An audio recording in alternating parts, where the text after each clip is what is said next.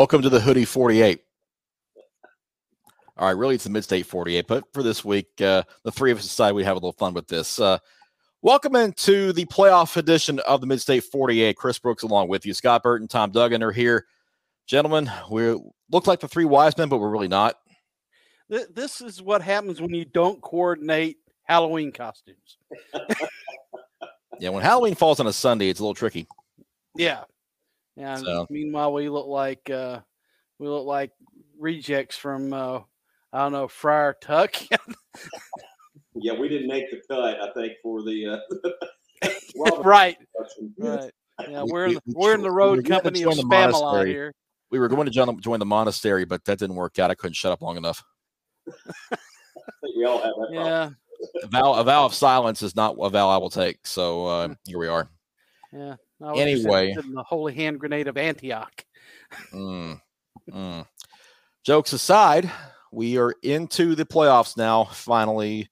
Oh, actually, this thing went quick too. I mean, we're sitting here in August, seemed like 3 weeks ago, and now we're looking at 40-degree temperatures at kickoff, and we're wearing hoodies, and it's football weather. So here we go.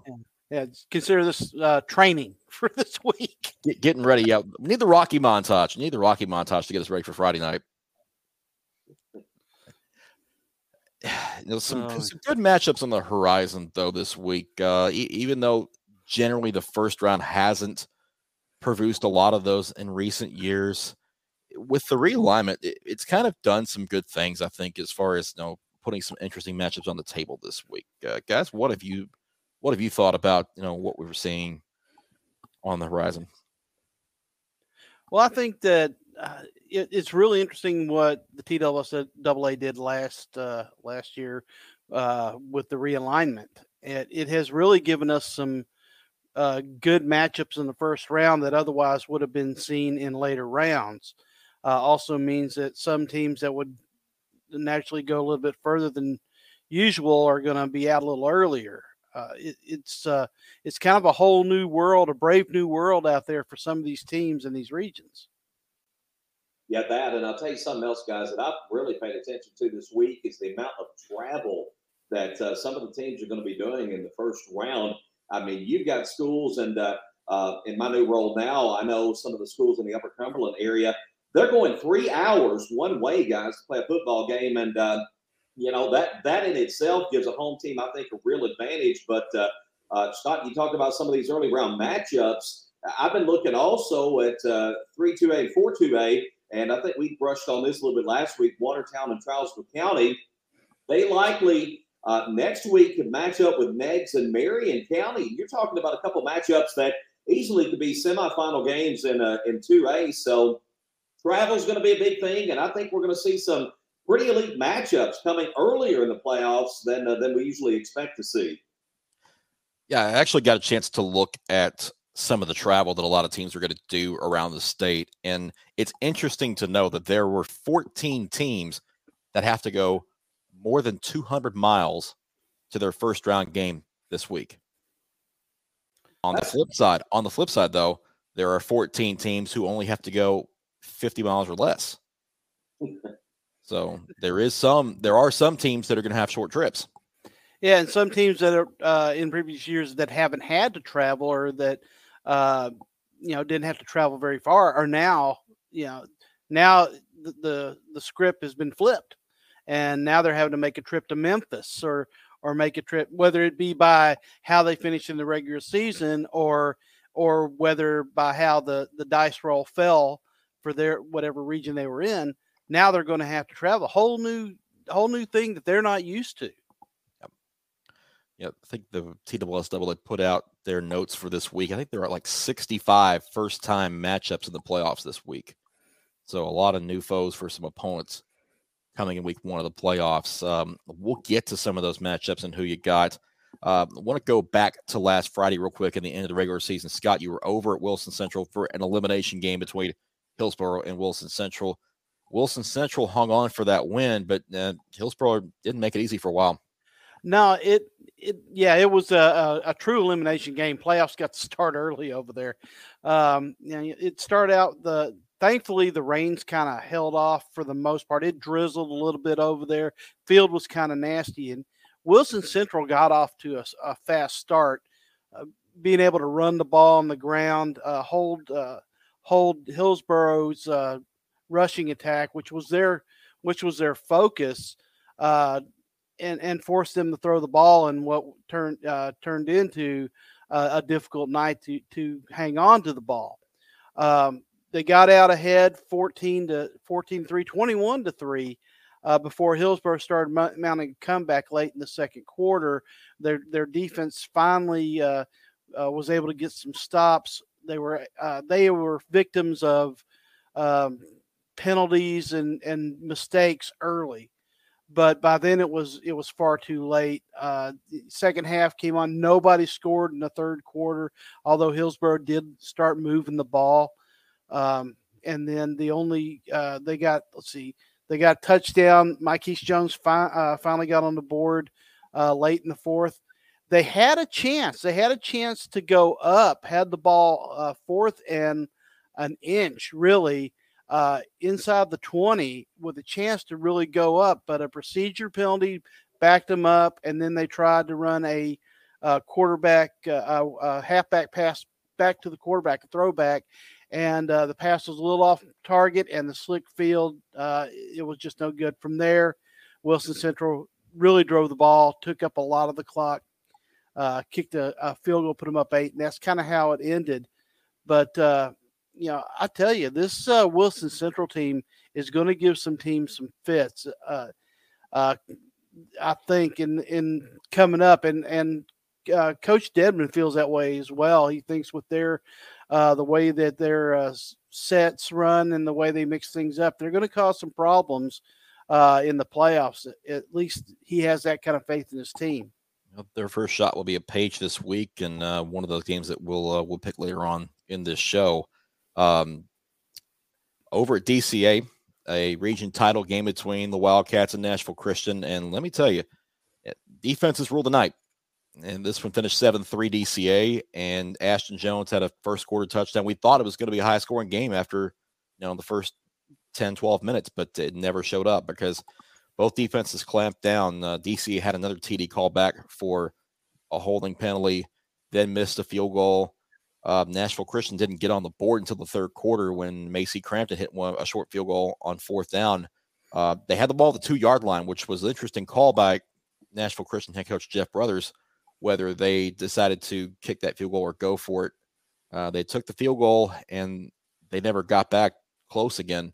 And I asked him afterwards, what factored into that decision. He said, well, we figured we have to score twice, so figured we just go ahead and take 3 there and try to get it again later on. But didn't work out for them that way, and DCA wins the region title, gets a first-round bye. Nashville Christian will be at home for the first round. The weather really didn't factor into a lot of this, I don't think, because you didn't see a lot of players sliding around.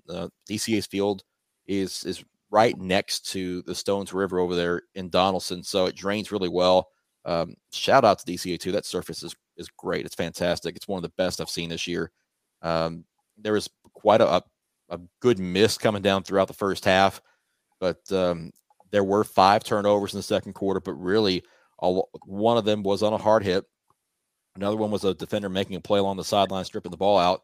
And then the 3 interceptions were on the quarterbacks, throwing passes they shouldn't have thrown. So the weather didn't really factor in nearly as much for that game, but the defenses did the job. And Nashville Christian's defense really should get some credit too, because they did the job for most of those 48 minutes, keeping everything close.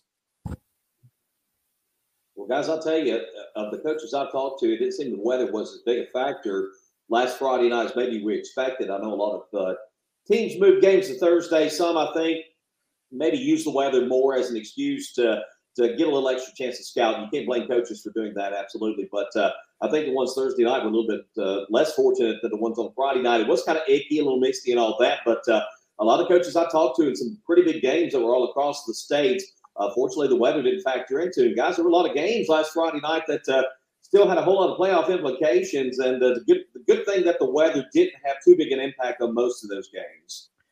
Well, Yeah, Chris and I were at a game Thursday night, the Pearl Cone Montgomery Central game, and thankfully we had a pocket there where it had stopped raining. It came down in buckets about 5:30, 6 o'clock, and then from the time the game started till the time it was over, we caught a nice little pocket to where the field was sloppy, but we didn't get any rain there. Yep. Yeah, it had rained heavily during the day, not just at 5:30, but earlier in the day as well. Some heavy rain had come through Nashville, and Pearl Cone's field definitely caught the brunt of it because it was pretty sloppy most of the evening. Traction was a problem for some players Thursday night, and a lot of players were covered in mud. A lot of players were wet and had a lot of grass on them. And Montgomery Central's defense for a long time had that game pretty well bottled up. And then Barry Brown went to quarterback for Pearl Cone in the fourth quarter, had 2 big touchdowns, and then the Firebirds won 16-8. So Brown really got his hands on the ball and made things happen. And he's that kind of player. He kind of declared himself about 95% healthy from his ankle injury that had cost him a couple of games earlier in the year. And Tony Brunetti had no problems putting him at quarterback when they needed him. No, when he gets the ball, something spectacular is going to happen. Those were his words. Those were his words. Although I was surprised you didn't somehow go with what can Brown do for you? Because we know what he could do for the Firebirds. Yes, he very well could. Yeah. Didn't really want to cliche it up too much, but we're hoodies up, guys. We're hoodies up. We're hoodies up until the end of this segment, and then we'll go back to. We will come back and dive into the first round playoff matchups that mean the most to this area on the Midstate 48, powered by 615 Preps. Stay with us. Welcome back to the Midstate 48, powered by 615 Preps. We're going to talk some more playoffs. Now, if you were with us on Saturday, we did our bracket special where we looked at all the brackets, Scott and I, over our coverage area, and we're going to do a little bit more of that tonight. Went back in there, put the records in, all the handy dandy records with the teams, so you actually know what's what with some of these schools. So let's start at 1A, and the Clay County Gordonsville game was for that region title. We've talked a lot this year about Gordonsville South Pitt, possibly another playoff matchup between those two teams. It looks like it could happen again in the quarterfinals. But Tom, when you see these things in 1A, what stands out to you? Well, inevitably you think it's going to be Gordonsville South Pitt, but keep an eye on Clay County, guys. I know that Gordonsville got that win last week, 21-14, and I don't know how closely you guys followed the game, but I know that Gordonsville had a 14-0 lead in the first half, had a chance to go up 21-0 right before halftime and just couldn't punch it in. But, Clay County's a defense that's allowing only 8.8 points per game. They pitched 4 shutouts this year. And South Pittsburgh, as good as they are, and it's always tough to go down there and play, I don't think this is one of the more powerhouse-type South Pittsburgh teams we've seen. So the round 2 potential matchup of Clay County and South Pittsburgh certainly intrigues me there. Not taking anything away from Sale Creek and Red Boiling Springs. Obviously, they got to win in the first round. And Sale Creek's been putting up some points like crazy. They've averaged 64.3 points per game in their last 4 games. They've been really putting up some head-spinning numbers. But inevitably, folks are going to look at this. They're going to think Gordonsville, South Pitt in that quarterfinal round. But keep your eye on Clay County. I think they're not to be slept on. Yep.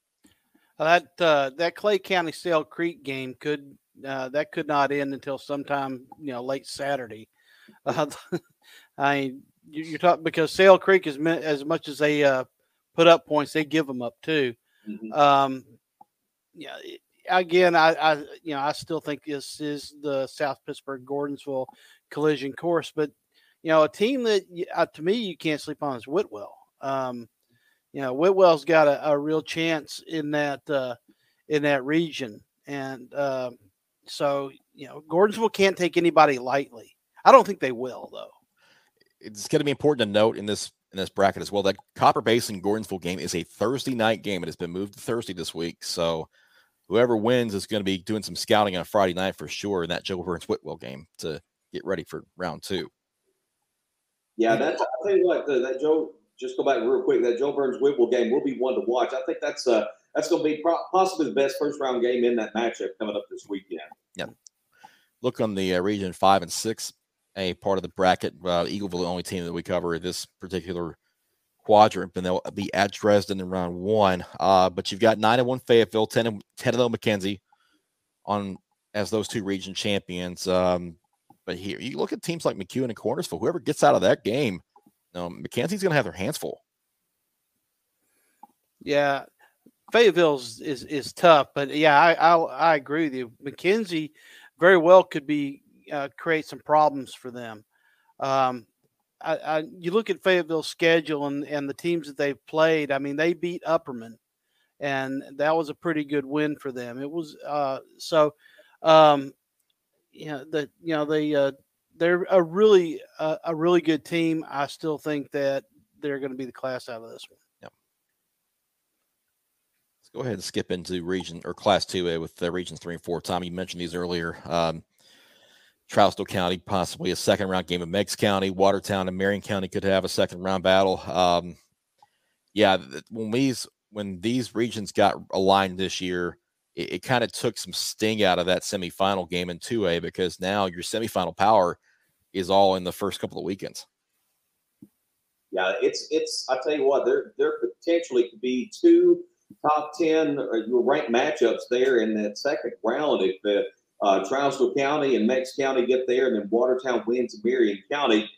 Guys, I know I'm not going to go out on a limb by any means and predict an upset of Westmoreland over Marion County, but that Westmoreland defense, I've been riding that train all season long, guys. I'm just curious to see how well they do against Marion County, and I think that's going to be a little bit of a barometer of if Watertown gets to that first round game of Bledsoe County. Let's see how Westmoreland does against Marion County. That may give us a little bit of an indication what we can expect in that second round. And Trousdale County, I don't know that any team in 2A's got a rough for first couple of weeks, Tyner, and then potentially turn right around and play Meigs County. Guys, that's tough before you even get to the quarters. Yeah, that Tyner team, I'm a little concerned about Trousdale County against that Tyner team. Tyner's only lost 3 games. They lost to Alcoa. They've lost to Meigs County by 1 point. And then they lost to Marion County, and that was pretty stout there. I don't think Trousdale can afford to look past them at all. Yeah. Go back to that Westmoreland team for just a second. I mean, their defense. You overlook that 3-7 record because they were in a ton of games this year where they just couldn't punch things in. That defense will keep them in a ball game pretty much all night. Can their offense do anything with it? That's going to be the key there. Marion County can't be looking past them right now, because if they've seen the film, they should know that Westmoreland's defense isn't bad at all. No, indeed. And I tell you what, Westmoreland's getting the respect they deserve, too. They were ranked just outside the top 10, believe it or not, in Class 2A this week in the Associated Press poll. So people are taking notice. Westmoreland's played a lot of good quality football this year, that 3-7 record aside. Yep. On the in the 3A brackets, let's see, Cannon County is our lone cover in this particular portion of it, where they have Signal Mountain at home. You've got Giles County at 9-0 hosting Sweetwater, and then Loudon at 9-1 hosting Grundy County.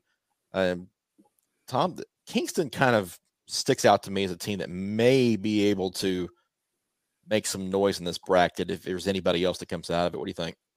Kingston's a good football squad, but I'll tell you what, guys, a couple of weeks back, Stone Memorial went up and took care of business against Kingston, a game and a result that kind of surprised me there. And not taking anything away from Stone Memorial, but I thought Kingston would have won that game by a score or 2, and Stone was able to get out of there with a good victory for them. That is, though, a good Kingston team. I don't think Sequatchie is quite what they've been in years past, and I see a Kingston-Giles County matchup in round 2. I think could be a really, really good game. Guys, I'm telling you, Cannon County's had a nice season. Signal Mountain, they've had some powerhouse teams over the years. It's a good, solid Signal Mountain team, but Cannon County certainly would have their hands full if they had to go to play Loudon in round number 2. But I wouldn't be surprised to see Cannon County possibly even win this first round game against Signal Mountain. They could do it. I mean, Signal Mountain gives up a ton of points, and if Cannon County can get on the board early, they could cause some problems for Signal Mountain. Yep. Head west for regions 5 and 6, and one of the more intriguing brackets up and down because of matchups like Fairview at Smith County and White House Heritage East Nashville. When we look down the line, East Nashville White House would be a really good quarterfinal game, considering the way both teams have played this year. Yeah, I agree. But there's something about that Waverly team that really is speaking to me right now, and I think that if that turns out to be Waverly East Nashville in that second round, we could very well see a White House Waverly rematch in the quarterfinals. Yeah, and boy, wouldn't that be fun? Yeah, those two teams put on a show at Nissan Stadium back around week 4. So a rematch would be very, very interesting and particularly potentially wild too. Yeah, what was the difference there? 3 points, 4? I think I'd go back and look, but it was, like 33, something like that. It was a real shootout, and boy, you talk about a team that's overcome all kinds of adversity this year. Waverly, the flooding, having to go on the road. It's just been a tough season, and these kids have stood tall and been resilient. That White House game, the only one they lost this year. Man, I'm telling you what, I'm just excited about the possibility of seeing them at East Nashville in round 2. And then you look at White House, and I like this Fairview-Smith County matchup, guys, being played at Carthage. And this is one we'll talk about it and who you got. But I think this is one of those really good first-round matchups. It's kind of a toss-up for me. Yeah. Waverly will play Jackson County at Dixon County High School in this first round. Now, if they should get to the quarterfinals, if they're playing somebody from the other region or somebody below them, they would also host it, or they would have to find a place to host it. So that's something to keep in mind for a couple of weeks down the line. Well, good for Dixon County for stepping up and volunteering their field for Waverly. Yep. That was a great show of camaraderie and kinship there. Yep. Moving on to 4A. Upperman is the number 1 seed out of Region 4. They've got Soddy Daisy at home. Red Bank hosting Stone Memorial on the other 1-4 matchup. Chattanooga Central at Macon County and DeKalb County at East Hamilton round up this quadrant. Tom, I'll start with you. How do you see this one playing out? Well, talked to Adam King at Upperman last weekend, and he compared Soddy Daisy a lot to Walker Valley, a team that they saw just a couple of weeks ago in terms of their physicality and their size. And I think Upperman's got a good advantage in that game, and they're going to be tough to beat out of this region, guys. But I never sleep on these Chattanooga area teams. Red Bank, Chattanooga Central, East Hamilton, all finished 5-1 in that region. It was tight, and when you look at East Hamilton, even there are a couple of losses there. I think we're just by 1 point each, and a very competitive ball game. DeKalb County has been a road warrior in the playoffs in recent years, but they're dealing with some injuries. They lost Diego Coronado, one of the anchors of their offensive line. That's a big blow for them in that football game. Macon County, Chattanooga Central, another good matchup. Guys, I like these matchups all across the board. Even Stone Memorial, I think, could give Red Bank some fits there. But to me, Upperman's the cream of the crop here, but never count out the Chattanooga area schools in this region. Yep. I agree. I think that you're really looking at some close first-round matchups. I think that Macon County, Chattanooga Central game could go down to the wire. I think that the DeKalb East Hamilton could go that way as well.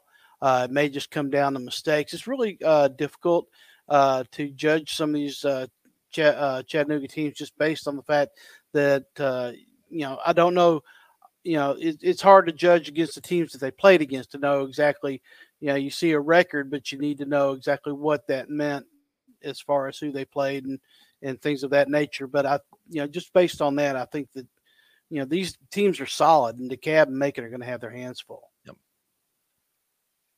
To regions 5 and 6 in Class 4A, we talked about the Pearl-Cohn Montgomery Central result and what that meant for the Firebirds being at home in round 1 as opposed to going to Jackson Southside, which the Indians will do on their own. You've got a 10-0 Tullahoma team and a 9-0 Hardin County team bookending this. So does Pearl-Cohn get out of this quarterfinal, or are they navigating a minefield? Based upon what we saw the other night, I think that if Hardin County is who they're up against, they're going to have a hard time because Hardin County has got a really good defense. I mean, they've only given up 67 points all year, and Pearl's offensive line did not look good.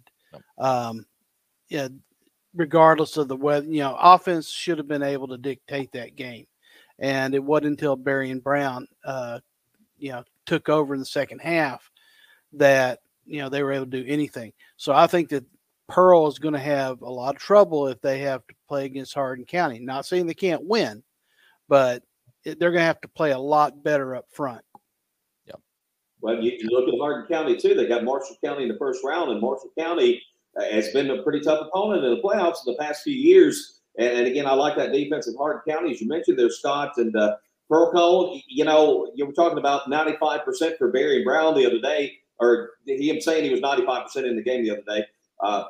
95% of Barry and Brown will take you a long way to the playoffs. I like this Pearl Cone team all year, but definitely the offensive line is going to have to step up and play better. It doesn't matter what kind of weapons you got back there. And, of course, we've not even mentioned Tullahoma or Montgomery Central and how well both of those teams have played this year. This is going to be a tough region. And Pearl Cone, Chris, you said navigating a minefield. I definitely see that. Yep. Yeah, Tullahoma, Hardin County seems like that quarterfinal is tailor-made for them. But Montgomery Central's defense has been nearly lights out all year long. I think the only real blemish against them was the Tullahoma loss early on in the year. They've been close in every other game. So it will be interesting to see if they get another shot at Tullahoma, whether they can do anything with it or not. But, this is a tough region to look at because there are some quality teams over here. You've got nobody with a losing record, one of the few quadrants in any bracket that's like that. So it goes to speak to the quality of the teams in this particular bracket, that they're all 500 or better. Yeah, I agree. I think you're right. Montgomery Central is going to be is kind of an X factor. Yep. In 5A, we've talked about this bracket ad nauseum, really, because of the potential it has in producing multiple teams out of it. In regions 5 and 6, when you've got Green Hill with Franklin County at home, Nolensville at Station Camp. Nolensville has a 4-6 record, but they may have the best shot at pulling an upset of anybody here, just because Station Camp has been playing so poorly the last 3 weeks. Agreed. And we talked to Coach Alexander, and he was concerned about his team's identity and playing Bison ball and the fact they hadn't been doing that. So you're right. Nolensville has an opportunity here. It just depends on if Station Camp can right the ship and stay righted. Yep. Yeah. Wilson Central at Page too as well. Okay, Kurt. Yeah, Wilson Central's Page. We talked about that one earlier. The one that I'm looking at, though, potential second round matchup, Mount Juliet potentially going to Green Hill. Those two teams played a classic just Friday night. And although Mount Juliet lost that game, that might have given them enough motivation to where they can get by Columbia and get to the second round to get another shot at their new Cross City rival. Yeah, that would be a second round matchup for sure, guys. And I was kind of surprised Mount Juliet. They've been a little Jekyll and Hyde here of late. And, they really brought their A game out to play Green Hill. They were fired up and motivated about that game. I think they're going to be as equally fired up, as you mentioned, Chris, to get back there and get another shot at Green Hill there in that second round. Yep. Dare I ask, without giving too much away, what do you guys think the quarterfinal is going to look like? Just right now, off the top of your head. I think it's Page Green Hill still. Nolensville, I think, is an X factor here because if their defense has any improvement at all, their offense is dangerous enough to do a lot of damage in this bracket. But I do think that Page will work their way to the quarterfinal of this one. Yeah, and it's which Station Camp shows up. Are we going to see the team that played so well the first 8 weeks of the season, or the team that's looked so poor in the last 2 weeks of the season? Not much was expected of Station Camp. They surprised us all, but they kind of ended the season kind of the way folks expected them to start the season. So to me, they're the X factor here. Yeah, Chris, I tend to agree with you. I think that if you look at the teams that are playing the most consistent ball, the most playing the best football going into playoffs, you have to point to those two teams. Yeah. Yeah, I would agree with that. And 5A, we've talked about all years, is as wide open as anything. So, yeah, definitely one to keep an eye on these matchups Friday and see how they turn out, because you can almost throw them under a hat and pull a name out and be just as right as what we're going to try to do in the next segment. So, you mean you guys haven't been doing that all year? Well, I won't tell you. Region 7 and 8 quickly. Springfield hosting Brighton, Kenwood hosting Memphis Central. Henry County hosting Dyer County, or Kenwood at Memphis Central, excuse me. Henry County hosting Dyer County, Portland at Munford. Springfield, to me, is an X factor in this side of 5A in these two brackets because they play football that's meant for November. They run the ball, they rely on their defense, and they try not to make many mistakes at all. That's a formula that can get you pretty deep into the playoffs as long as you don't make those mistakes. 100% agree. Springfield is, right now they are playing tough defense, and that gets you far when you get to the playoffs. So, that Kenwood Memphis Central game is kind of intriguing to me. Just simply because Kenwood has the ability to score in bunches, but then again, defensively you just don't know. I mean, they kind of, I won't say they backed into the playoffs, but they kind of did. Northeast beat them the last game of the season, but since Portland couldn't upset Henry County, that got them in instead of Northeast. So you really don't know what you're going to get there. And I think that, Springfield's got a favorable draw here, just based on the teams that they're facing. The lower end of the bracket, the more I look at this, Chris, and after Saturday, after you talked, I looked at this a little harder, and I don't know that Henry County doesn't have a really good shot to come out of this side of the bracket, and we might see that Springfield-Henry County game again. Yeah.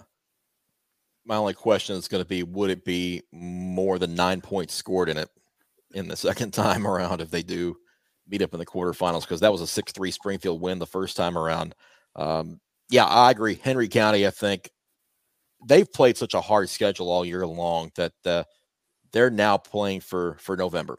And this is what they set up for. That's why they scheduled as hard as they did. They took some lumps early on in the year, but they played it for a reason. It's these playoff brackets and getting through them and trying to play Henry County football. So I can see Henry County Springfield in round 3 for sure. Going to 6A. We'll speed things up just a little bit to get through this segment. In regions 3 and 4, Stewart's Creek at Lebanon, Coffee County at Riverdale, Rockville at Shelbyville, Warren County at Oakland. Is it Battle of the Borough round 2, or does somebody else have a say in it? Tom, what do you think? I tell you what, guys, Lebanon to me is a team that if you're going to watch one, they're out of Region 3. Keep an eye on Lebanon.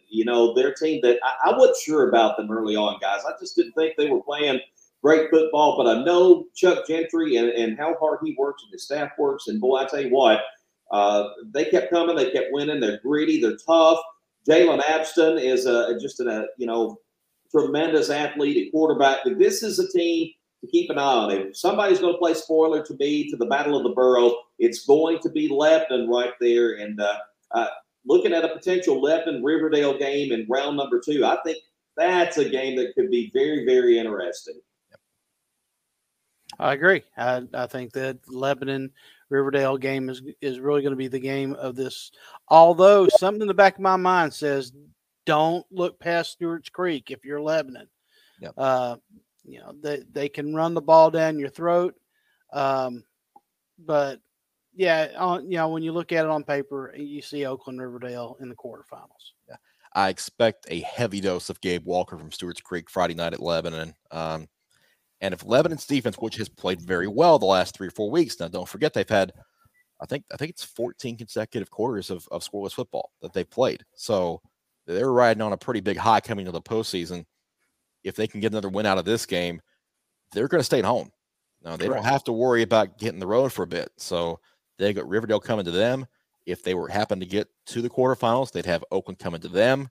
They're in a good spot. They just have to make sure and get it done. Regions 5 and 6, McGavock at Hendersonville, Gallatin at Smyrna, Overton at Beach, Clarksville at Cane Ridge. Stands out to you, Tom? Well, I'll tell you what, guys, looking at a lot of very interesting matchups, to be honest with you. Here you got a lot of, I think only one losing record there, and that's Gallatin. And you never sleep on Gallatin at that. I know they had the kind of season that they've won or 2 record-wise, but they're pretty battle-tested themselves. And that Smyrna game there in the first round, I think that could be a pretty interesting matchup there. Hendersonville, McGavock, you kind of favor Hendersonville there, but McGavock's had a fairly nice season thus far this year. Overton Beach, guys, this one kind of stands out to me as a pretty interesting round one game there in the bottom half of the draw to keep your eye on. Really, I think all these matchups are pretty good, and I think, what surprised me to see a couple of teams pull a mild upset or two in this region. 100% agree. I think that there are some I'm saying agree a lot because I do. I think that there's potential for upsets here. I don't think that I think Clarksville with Rayshon Bowling stands a chance against Cane Ridge, at least to give them a game. If Cane Ridge isn't playing on their game, Clarksville could upset them. Hendersonville, though, I think that they are made to go into the quarterfinals at least. You look at their side of the bracket. I think that they're made to take on those teams and win. Truthfully, if it comes down to it, I think you're going to probably see the battle for Drakes Creek, round 2. Yeah, I don't disagree with that at all. I think those two teams are kind of made for getting to the quarterfinals in this bracket. Overton, I think, can give Beach some trouble in that first round. That's one I'm going to keep my eye on. But other than that, I think it's Beach Hendersonville getting through to the quarterfinals. Let's go to 7 and 8 when you got the Williamson County teams going to Memphis. Some long trips involved for Independence and for Brentwood, and Houston and Whitehaven coming the other way. Summit and Collierville. They're your 10-0 region champions here. Ravenwood, a number 2 seed out of Region 7. A lot of intrigue in these matchups because there's a lot of unknown with Memphis because of missing 2020 and being behind by a year. Are these teams ready to compete in this type of environment now? I think they're ready to compete, but whether they can, whether they'll win or not, that's a different story. I like the Williamson County schools here in just about every matchup except for the Collierville Independence game, and even that, I think you can't sleep on Independence. I think that Ravenwood is ready to take on Whitehaven. I think Whitehaven's playing well, but like you said, Chris, they've had a year of where they didn't lift. They didn't, is stamina going to be a factor? It very well could. But, Ravenwood and Brentwood being tested like they test themselves will have them prepared for Germantown and Whitehaven. Like I said, I think Independence is really the only one that's in what we say mortal danger here. But other than that, I like the Williamson County schools. Yeah, I think the Williamson County schools are very battle tested going in, guys. And, at the onset of this season, we all talked about how much it would affect the Memphis area schools not playing last year. We're about to find out, guys. And I know there's some impressive records. You look at that 10-0 by Collierville. I don't know a whole lot about Collierville, I'll be honest, going into this game with Independence. But I do know this. The local schools have looked good thus far this year. And if the Memphis teams, if that year really took a lot out and missing out on weightlifting trainings, things like that, it could be a clean sweep here for the area team, local area teams. I would not be surprised if that happened whatsoever. Now, Collierville did play last year, so they're not necessarily in Shelby County, but the other 3 are. So that's the one thing to keep in mind there when that Independence Collierville game comes around.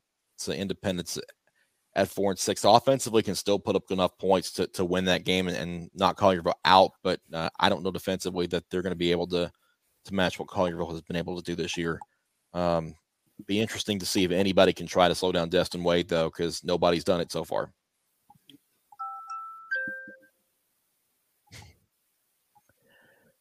On to Division II. I'm not really sure what that was, but a little by action there. I mean, it's bedtime, guys. Don't fall asleep on me now. We still got a little ways to go in Division II. My phone likes to go to bed before I do. There you go. There you go. No, I'm the night owl of the bunch, apparently. Division II Single A, you've got USJ and DCA with first round buys. Franklin Grace at Kings Academy, Tipton Rosemont at Friendship Christian. In the top half of this bracket, real quickly, USJ DCA, I think, is a semifinal for you guys. Yeah, I totally agree. That's what I see out of this one. And the bottom half, Middle Tennessee Christian with the lone first round bye theirs. The others are all in the first round. Trinity Christian at Columbia Academy, Lakewood Christian at Nashville Christian, and FACS at Jackson Christian. I think Nashville Christian, still is the favorite to get out of this particular part of the bracket. Middle Tennessee Christian may have something to say about that in the semifinals as well. What say you? Yeah, I think they're the Columbia Academy. I think they're you can't pay attention to their record. I think Columbia Academy could give Middle Tennessee Christian a game, but I'm like you. I think Nashville Christian really, by finishing second, actually got a pretty good draw here away from USJ. And so I think that it's really this side of the bracket is theirs to run with. Yeah, I like Nashville Christian on that opposite side. And really, Middle Tennessee Christian, I think they're playing good football right now. They started their season a bit slow, but they've really been playing well lately. Yep, 7 in a row that they've won coming into the postseason. So they're on a big hot run going into the postseason. But they'll have a week off to rest before their first playoff game. In Double-A, CPA in this part of the bracket on the top half against Boyd Buchanan at home. They get the FRA CAK winner if they can get through the first round. EGA hosting Chattanooga Christian. Winner goes to Lausanne. CPA has their eyes set on Chattanooga. Is there anybody in this half of the bracket that might upset that potential bid? Well, I think Lausanne has a really good chance at it. But CPA should get back there. I think that those two losses sting, and that Ingle Martin will have those guys ready. CPA, to me, should be the team that gets their guys. What's their mindset, especially after that Lipscomb Academy game? That was quite a thrashing that they took there. Are they motivated to get back and feel like they can beat Lipscomb Academy, or are they still a little down and out? If they are, they could have some trouble next week out of that CAK FRA winner if they're not careful. Speaking of that bottom half, there's Lipscomb Academy, a first-round bye there. Knoxville Webb has the other first-round bye. Your first-round matchups are ECS hosting Davidson Academy, and Silverdale and North Point Christian playing at Lipscomb Academy in a neutral site game where the Mustangs will get to scout their next opponent. It's kind of like visiting the funeral. I mean, the graveyard where your plot is. I just don't see anybody right now. I don't know that there are some college teams I wouldn't put up against Lipscomb Academy right now. Yeah, they're pretty tough guys. I'll tell you, they've been impressive all year. Even the one loss against Oakland, I think those teams played 10 times and probably go 5-5. They're a really good football team, and we'll keep an eye on Davidson Academy coming out of the bottom half. I know they've got some history, of course, but just to me, the cream of the crop here definitely Lipscomb Academy. Yeah, that's what I'm interested to see if Davidson Academy can kind of make their way through this part of the bracket and get to the semifinals. They haven't had a noteworthy year as far as winning big games, but they've taken some lumps in their first year in Double-A. But you take a Jonathan Quinn coach team, and they're going to find a way to maybe win a game they shouldn't, and this is a good time for them to prove that. They're not 3-time defending Class A champions for nothing, so right. A lot of those players are still around, and that's a good time for them to prove some stuff. And Jonathan Quinn will remind them their record's not 6-4; it's 0-0. Yep. Right now. Yep. Let's finish it up in AAA, where McCallie and Brentwood Academy have first-round byes. McCallie gets the Father Ryan MUS winner. VA has the St. Benedict JP2 winner in that top half of the bracket. I like the potential of a JP2 Brentwood Academy second-round game because BA has quietly gone 7-3. Nobody's really talked about them all that much, and JP2's offense has been outstanding for most of the year, but they've slipped a little lately in the last couple of weeks. Agreed. And I think that second round matchup, either way, you're going to run into McCallie, likely, and that's the tough out here. But Yeah, I love that second round matchup, but I think you're right, Chris. I think Brentwood Academy has just been under the radar all year, playing well, and it'll be interesting to see because it's really two different contrasting styles. Check the bottom half out before we end this segment with MBA and Briarcrest on to round 2. MBA gets the Baylor Ainsworth winner. Briarcrest gets the Christian Brothers Knoxville Catholic winner.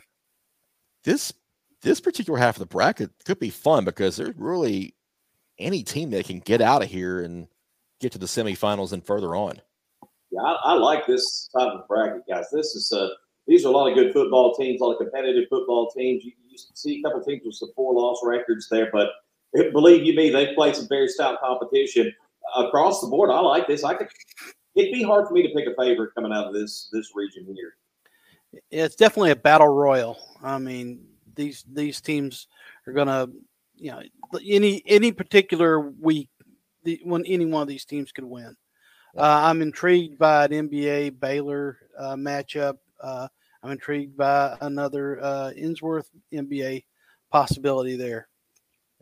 Coming out of the bottom, it's Briarcrest right now, but a beatable Briarcrest, in my opinion. So yeah, it's going to be interesting to see who comes out of that region. Yeah, this first round could be a lot of fun. A lot of good matchups to come this Friday night. So it should be a good time. Let's take a break and then come back and quickly go through who you got and pick some winners for this week. This is the Midstate 48 powered by 615 Preps. Come back with us in just a moment. Back here in the Midstate 48 is that time of the week where we try to do our best and pick who's going to win this week. It's time for Who You Got.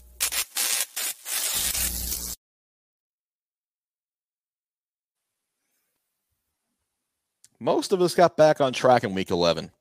However, Reggie probably needs to go back on the special kitty. He's just stay out of the catnip. Well, he had a bad week. Yeah, he had a bad week, and he fell back into the basement by several games behind Drake in 5th place. So Tom's still out in front of the fans by 2 games. Actually picked up a game on the fans last week. So and you nailed. See, who did you have? But Watertown. You had Watertown. You had Watertown over Charleston County. That's right. In the Told You So department. So let's we'll just take a look back at week 11 real quick. The red. So much red. So much red. Yeah. Fans missed on Friendship Christian Hillsboro. Reggie went 0 for his first 4.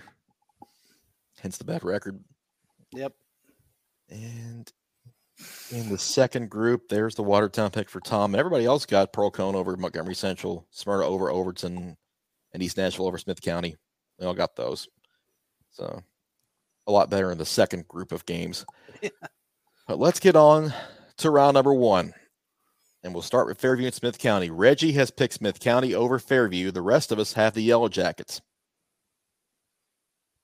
East Nashville over White House Heritage across the board.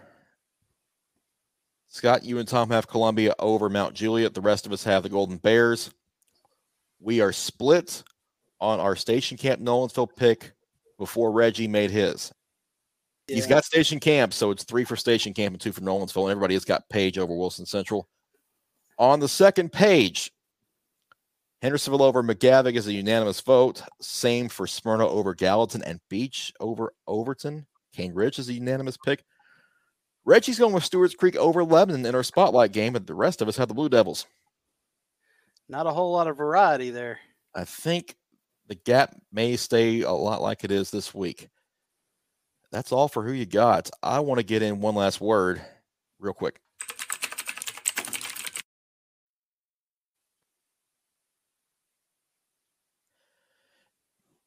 Well, we're at the playoffs, and the weather's going to get a little bit colder this week. Everybody bundle up. First off, I want to thank all the players and the coaches this year who have been able to give us access on the sidelines afterwards. This is not necessarily it's not a full-time job for us. It's a labor of love. And though I have a lot of journalism experience, and Scott does as well, and so does Tom, we all do this because we want to do it. And when we take to the sidelines every Friday night, it's because we enjoy being out there. And the playoffs are just kind of the end game for all of it. this is the best time of year to be a football fan, really, because now you see everybody giving it just a little extra. You have to empty the tank or else your season's over. And when you leave that stadium on Friday night, whether you've won or lost, take just a brief minute to appreciate the effort and the time that these players and coaches and everybody involved with these programs puts in, because it is not just a labor of love for them. It is something that they really, really want to get their hands on. And when we get to Chattanooga to crown some state champions, you'll see why. That is all I've got for this week. That's all the time we've got for this week, too. And I'm going to take who you got off the screen to let everybody see us one last time and get out of here. Scott, Tom, thank you all very much. And thank you all for watching and listening to the Mid-State 48. We will talk to you next week. Enjoy the games, everybody, and good luck to everyone this week. Wear a coat. Stay warm. So long, everybody. The Mid-State 48, powered by 615 Preps, is a production of B Squared Media, LLC.